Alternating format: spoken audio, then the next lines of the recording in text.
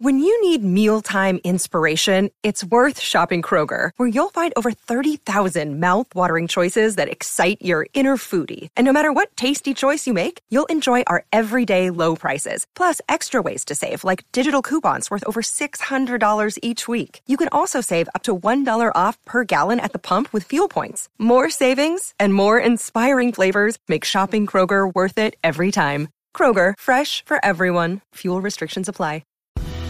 What's up, you guys? It's a beautiful spring day, and I'm so excited to share this episode with you. On this episode of the Rockneycast, I discuss the work of Robert Waller, one of the most famous literary Iowans of all time. Of course, he wrote the book, The Bridges of Madison County, a book about middle-aged love and longing, set in a farmhouse in Madison County, Iowa in the 1960s. The book sold over 60 million copies and permanently transformed the literary landscape of Iowa. I discussed the work of Robert Waller as part of an ongoing discussion we're going to have about the meaning and future of liberal arts education in the United States. We're going to do an episode with Brad Lund today. He's a good friend of mine who does a lot of things incredibly well. He does math, music, arts, science. He's a lawyer as well. We discuss liberal arts, and we're going to discuss that next week in terms of the relevance of a liberal arts education moving on into the future. Through the lens of his own son now, who's looking at colleges. So I think a lot of you will find that useful. But that got me to thinking about one of the most impactful thinkers and doers in my life, and that is Robert Waller.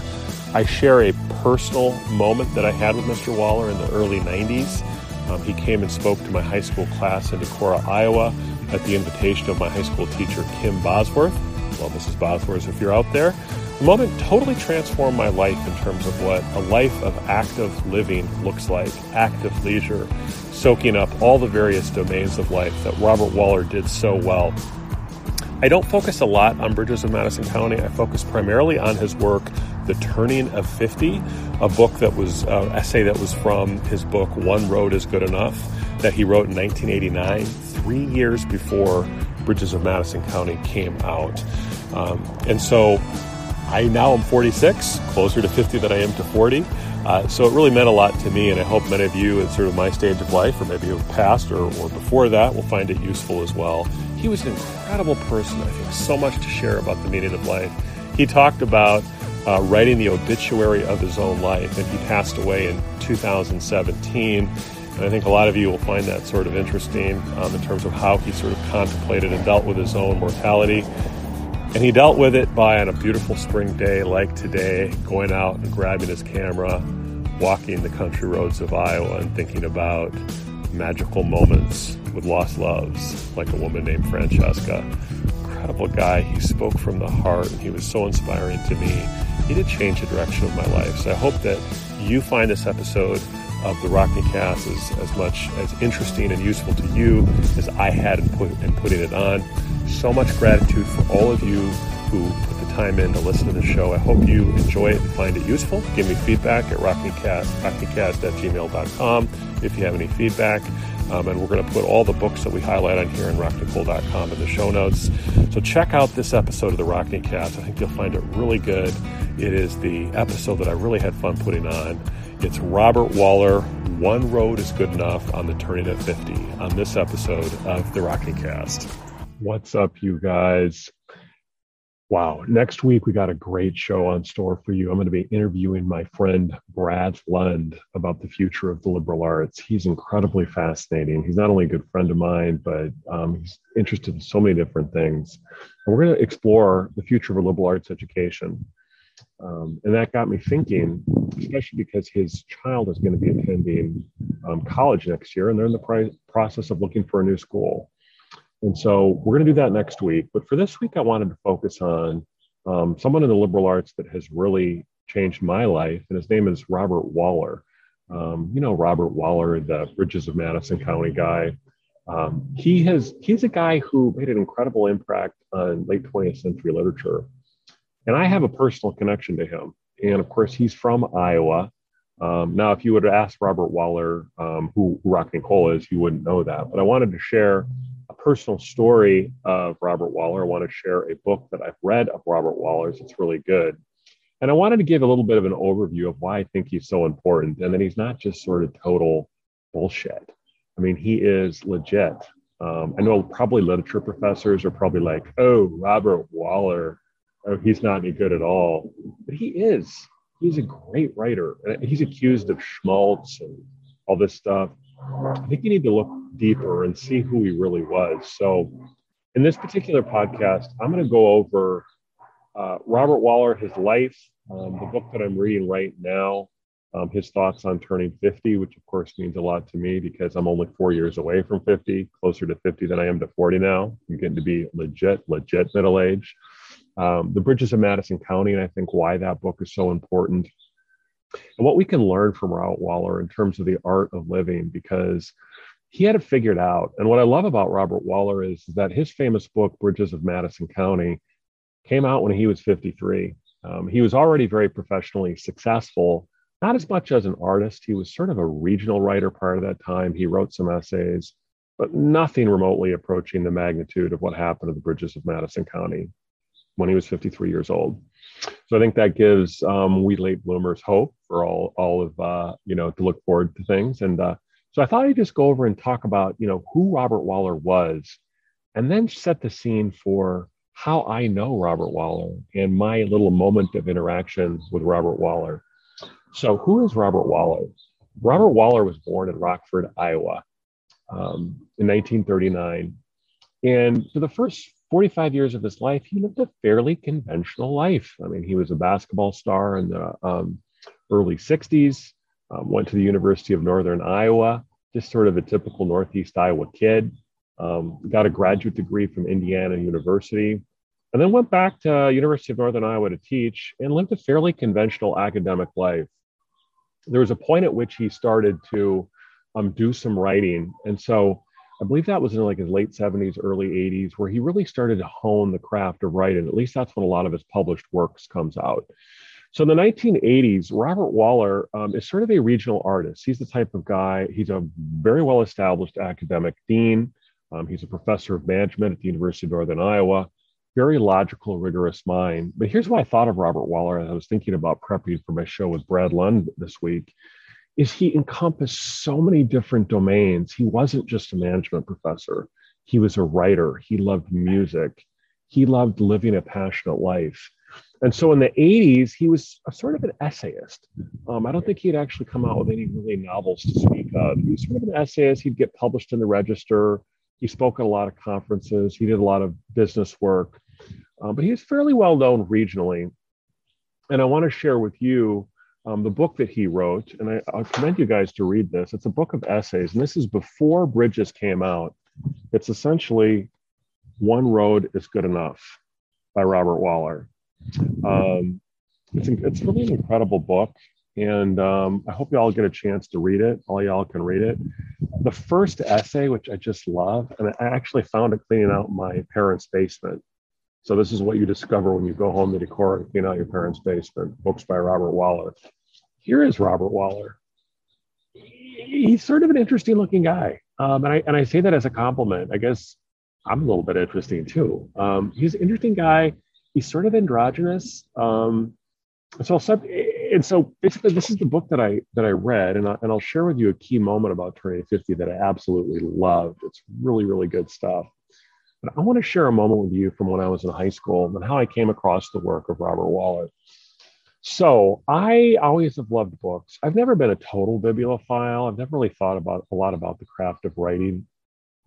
But I think it was my sophomore year in college when I was 16 years old. This would be 1991. So this would have been when the book was written, but it was not really out. And it was, I think, completed at that time, but it had not been published. And so I had a high school English teacher named Mrs. Bosworth. And Mrs. Bosworth was a really good teacher. She clearly loved poetry. She loved books. And I really think she conveyed the love of literature that she had to students. And I actually don't remember any books we read in that class, but I do remember a moment from my sophomore year in high school when she said to us, she walked in one day with the wildest smile you've ever seen. She was so happy. She said, "You guys are going to get the opportunity to meet Robert Waller. he is a writer, a really well-known writer, and he's just optioned a screenplay. And I think at that point, even then, Clint Eastwood was interested in the screenplay, but he had sold it. So evidently in the literary community, the people that loved writing, the people that loved books, the word was sort of out that they thought that this book was going to be a big book, but no one really knew for sure. So she shared this story with us, and she said, Robert Waller is going to speak to all of you high school students, and he is really cool. You remember this for the rest of your life. And I thought, yeah, whatever. I'm just thinking about basketball practice, having to read the latest Isaac Asimov book or getting to read it, and, working out and thinking about girls and all that stuff. I didn't really care. Who the hell cares about Robert Waller?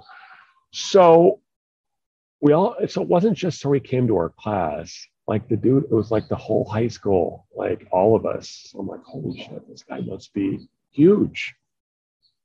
So I get there and I see this just sort of like, I wasn't sure whether he was an older woman or man. He had sort of a very androgynous look. And I thought, this is the guy that I'm supposed to be so impressed by. You know how kids are, they're like, that guy, I'm supposed to be excited about him. And so we went into the gym and I thought, kids, it's hard to really impress kids, right? Although I've always loved learning. So I've always been sort of a nerd. And we went in there and he started talking about the craft of writing. And I remember one of the things that he talked about that really struck me at the time. I loved the Hawkeyes, and I still do. And for those of you who love the Hawks and watch sports, and I still like to do that. It's good. It's good sort of brain candy. But he sort of wagged the finger a little bit at us all for doing that type of leisure. He called it passive leisure. And he said the art of living is actively engaging with the world around you and making essentially the world your art studio. The birds, the sun, the music, photography. But the process of living is active leisure, not passive leisure, not letting someone else create your own reality, crafting your own reality. And I think that that's a really good philosophy of living. You talk about job crafting, where starting where you are, figure out any variables that you can control, and then focus on those variables and see if you can improve your quality of life. And the things you can't control, don't spend a lot of energy on that. I'm offering a little stoicism here, people. This is Epictetus.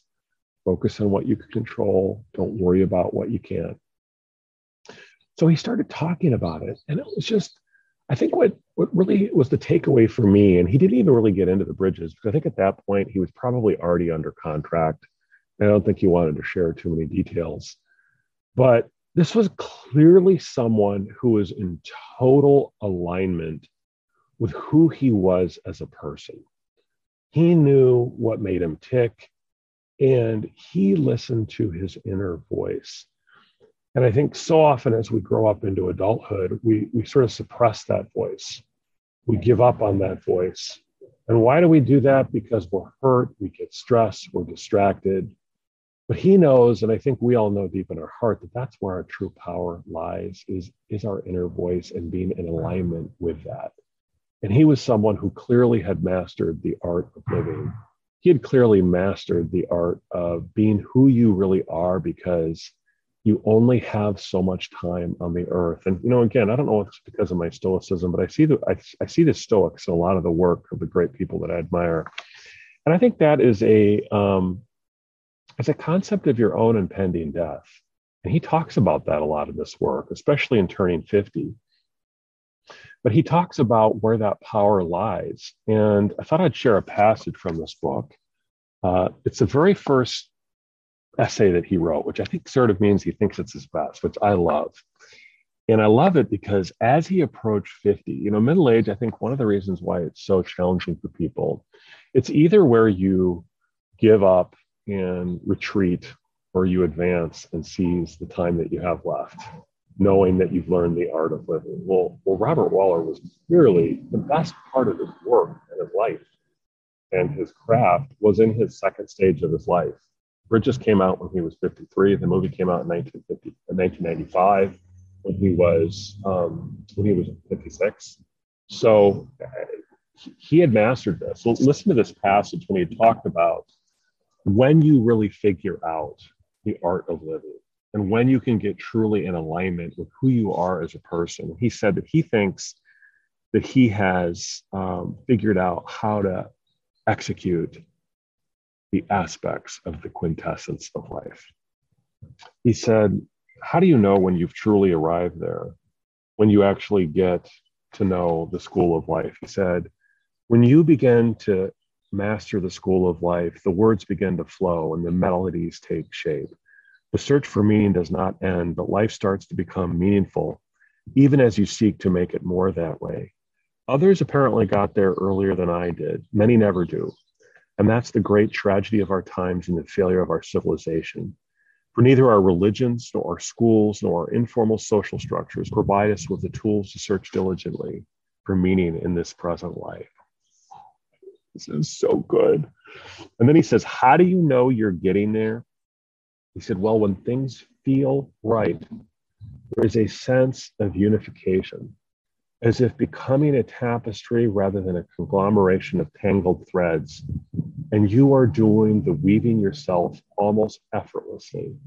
Personally, I think the pursuit of trivia and rapacious material acquisition, so time-honored by the society, thwart that search and inhibit that weaving, and that the arts are the prime vehicle for clarifying and accelerating the search. But that's a story for another time. So you can see why his work resonated with so many different people. And again, I think the critique that probably some academics have is that it's the dreaded, if you've ever read Bridges, it's pure emotions coming from the emotions that you actually feel. And when you feel those emotions, like as Brene Brown comes, it's basically it's embracing that vulnerability. But when you are vulnerable, you feel naked, you feel insecure. And so you can see why people don't like to go there. But if you read the work, it's where you are in middle age when he has the opportunity while he's taking pictures in the bridges of Madison County, and he comes across the farm wife, Francesca. He finds someone that he truly loves, and he wonders about the loves that he didn't meet or wasn't able to be with. And he thinks about the time that he has left, wondering whether in his current existence he will find the true love. And they know together they find unity, they find experience, and they share that treasured moment where they do connect. But then ultimately they realize their responsibilities and their commitments that they've made, and they balance those inner desires with where they are. It's so powerful, and it's pure emotion. And I think that's why it resonated with people. I mean, think about all the people, this is very Marcus Aurelius here. Think about all the people that read that book at middle age, the age that I am now. We're no longer here. We're here for a moment. And he realized that, and he connected with that. And he sold almost 60 million books. And I think it was his connection to emotion in our inner spirit that I think is so, so powerful. And I think that, when I think about these choices that we make, Robert Waller, I think, was really inspiring to me because he did live his life raw and pure and simple, and he knew that life wasn't going to be there forever. So I always get a kick out of people that are hyper self-aware. And when they think about the limited time that they have left, you sort of start thinking about the essence of the time that you have. And he does this so well. And he also talks about that, given the fact that we're only around for so long, he talks about focusing only on the essential and not worrying about the unessential. And he said, today there's a problem with doing away with the clutter. And of course, he's speaking metaphorically as well as literally. Clutter is not good. Like composition of any kind. Coming to grips with life requires a certain elegance of lifestyle, not in the sense of being fancy, but rather a consideration of what can be discarded in favor of simplicity. I propose that there is an insidious plot to steal our time in the world we've created, and it's important to get us rid of as many encumbrances as possible, including lawn care and excessive housekeeping. sign my wife posted long ago says it rather nicely. Today I cherish, tomorrow I dust. He even talks about being, this is sort of funny, he said, even being a little antisocial helps. A friend of mine is fond of quoting something that I said a few years back about my reluctance to attend events of borderline value. You have fewer people at your funeral, but at least you get more reading time. And he calls them krakens out there gobbling your life. And it's crucial that they get spotted and nullified. So this is what I love about him, is that he's sort of at the same time, he is sort of a pretentious academic. I mean, he, in other essays, he rails against the politicians that don't get it. He talks about nature and he laments Hawkeye football games. So he definitely has that sort of pure academic impracticality to him. But what I also love that he has is he always has, he's hard-headed now, but he's a business guy, right? So he's management, probably had to wear a tie, taught econometrics, I believe. He has statistical quantitative analysis, did a lot on decision-making and group processes. So he had that logos, but he also had that pathos, this passion for living, this ability to get in touch with his inner soul, this way that he looked at nature as a sanctuary where he could soak up the beauty and the wonder of life.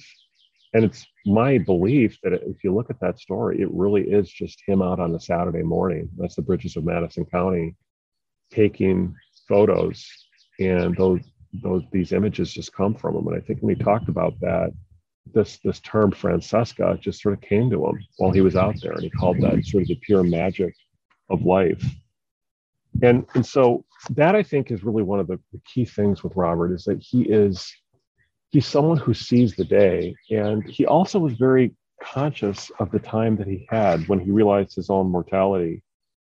And he talked about this, which I think is amazingly, it almost gives me goosebumps, because here comes full circle on the liberal arts and why it's so important. And we're going to explore this next week. And next week, when you listen to Brad, you're going to be blown away. I mean, this is a guy that knows physics, writing, music, dancer, and he is a weaver. He weaves all of these things into the thread of his own life. And we'll talk about the book Range. We'll talk about all these really interesting ideas. But Robert Waller wove mathematics and business and art and poetry and music. We live in this hyper-specialized age where this notion that we have to classify, well, these are just labels. He talks about unification. I believe that. I believe there is no art, there is no music, there is no mathematics, there is only reality. And it's our ability to weave in all these different tapestries, connecting them to our soul, that is the important part of living a sustained and meaningful life. And he talked about that. Our own death, and he died in 2017.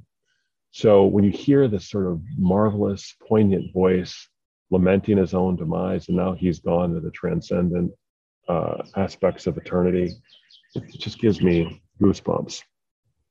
He says, in every June, I'm given over to marveling at the human capacity for handling the certainty of our own deaths, for writing our own obituaries, even as we live, that we can comprehend our own demise, that we can constantly whirl about in rabid frenzy at the thought and the part of our magic, a built-in mechanism for sanity of the most powerful kind, but the borders are there. They are stern and ineluctable, and I see them approaching. Clearly, I see them on those mornings as I stare at myself in the mirrors of Richmond. He was doing some consulting work when he talked about that, but it gets better. Here with their college people, we come back to the Odyssey, right? And he uses, that's why you can't give that up. If Luther, if you give it up, then I'm going to lead an Odyssey class, because I've gone on this big personal journey. We all do. And yet at some point we all return home before we go into the great eternity of our fates. But he talks about these voices. He says, to talk about that, to basically toughen up. Yet there are these voices that speak to me along the rivers along the way with scolding words. They counter the momentary sag born of distant mirrors and honest appraisal. Saddle up, Caballero, and stop sniffling. John Wayne impersonation. There is nothing, they are right, of course, when Odysseus cried, there is nothing worse were men than wandering. He was correct in the metaphor, but wrong in the physical reality. There are Yaqui drums and high plains arroyos and ships' engines north of Cairo I've not yet heard. There are beaches where you can still run naked at dawn, and visions within the yard of my house I have not seen through the lens of my Nikon. Oh, this is so good. This sort of reminds me of like River Runs Through. I almost think it's like in that genre where you're like looking back over your life, and then he says, "The voices of the river remind me that neither chemists nor alchemists can save me. They can tell me it's all right to remember, in Kipling's words, the night we stormed Valhalla a million years ago, that it's allowable to sing sweet lamentations for the death of blue autumns, but not to dwell upon those entirely. For in the pleasant sorrow that comes from remembrance, time shifts in character, no longer an ally then, but a legendary bandit who will steal your woman and take your passion and ride the evening train. So the voices settle me, and I remember most of what I know that is good and true, lasting not from scholars, but from minstrels and gypsies, from magicians and magic, from jugglers swallowing fire. It has come from small bands of travelers who followed the rivers and told me old stories and chanted old warnings of young women dancing through late afternoons into the firelight, leaving only a footprint for the morning that follows. Listening closely then, I have heard that languor is not the price of serenity. I know there is more ahead of me than just an airline ticket to show, a condo on the edge of a Scottsdale golf course. And if it's all right with everyone else, I think I'll skip the midlife passage involving gold chains, horses, and sunshines. Instead, I'm lacing up my 12-year-old Red Wings, loading the cameras, putting new strings on the 57 Martin flat top, getting ready to go where the egrets fly. Like an old ride around the surf, I can see the next wave coming. It looks fine and fair, and it looks worth the effort. So this is a man who sold 60 million books. And he did it through following his passion. He did it through living his purpose. He lived it through sharing his joy of life, living with others. And he lived it through raw vulnerability, aligning his passion with his purpose and his soul, realizing that the time that he had left was limited, and that each day mattered, and that each moment was something to soak up, the cosmic wonder of serenity that we all have. And that, my friends, is what I call exuberant stoicism. The recognition of our death does not give us grief, it gives us happiness, because we do realize it is finite, and we do realize it is an undeserved gift that we've all received, that we don't deserve, but yet we have, and that the question of our life is not how long we shall live, but how we shall live with the time that we have. So we're going to explore all of these topics next week with Brad Lund and talk about just this interesting topic of the liberal arts, the classics. Where do they come? How practical should we be in education? What's the purpose of education? And so we're going to hope that the show is going to be useful for people that are, that are thinking of going to liberal arts school, that are trying to guide their kids through liberal arts school, that are thinking about their various career paths. And so we think it is going to be very helpful. And I think Robert Waller, for me, is a template of someone who did not view it as either or, that there's more to liberal arts than just pure vocation. Although surprisingly enough, even though it doesn't seem practical, if you tell the story and you connect with other souls, you find yourself with unexpected abundance that you didn't think you would be able to achieve, because you can connect with what people want and crave, which is meaning.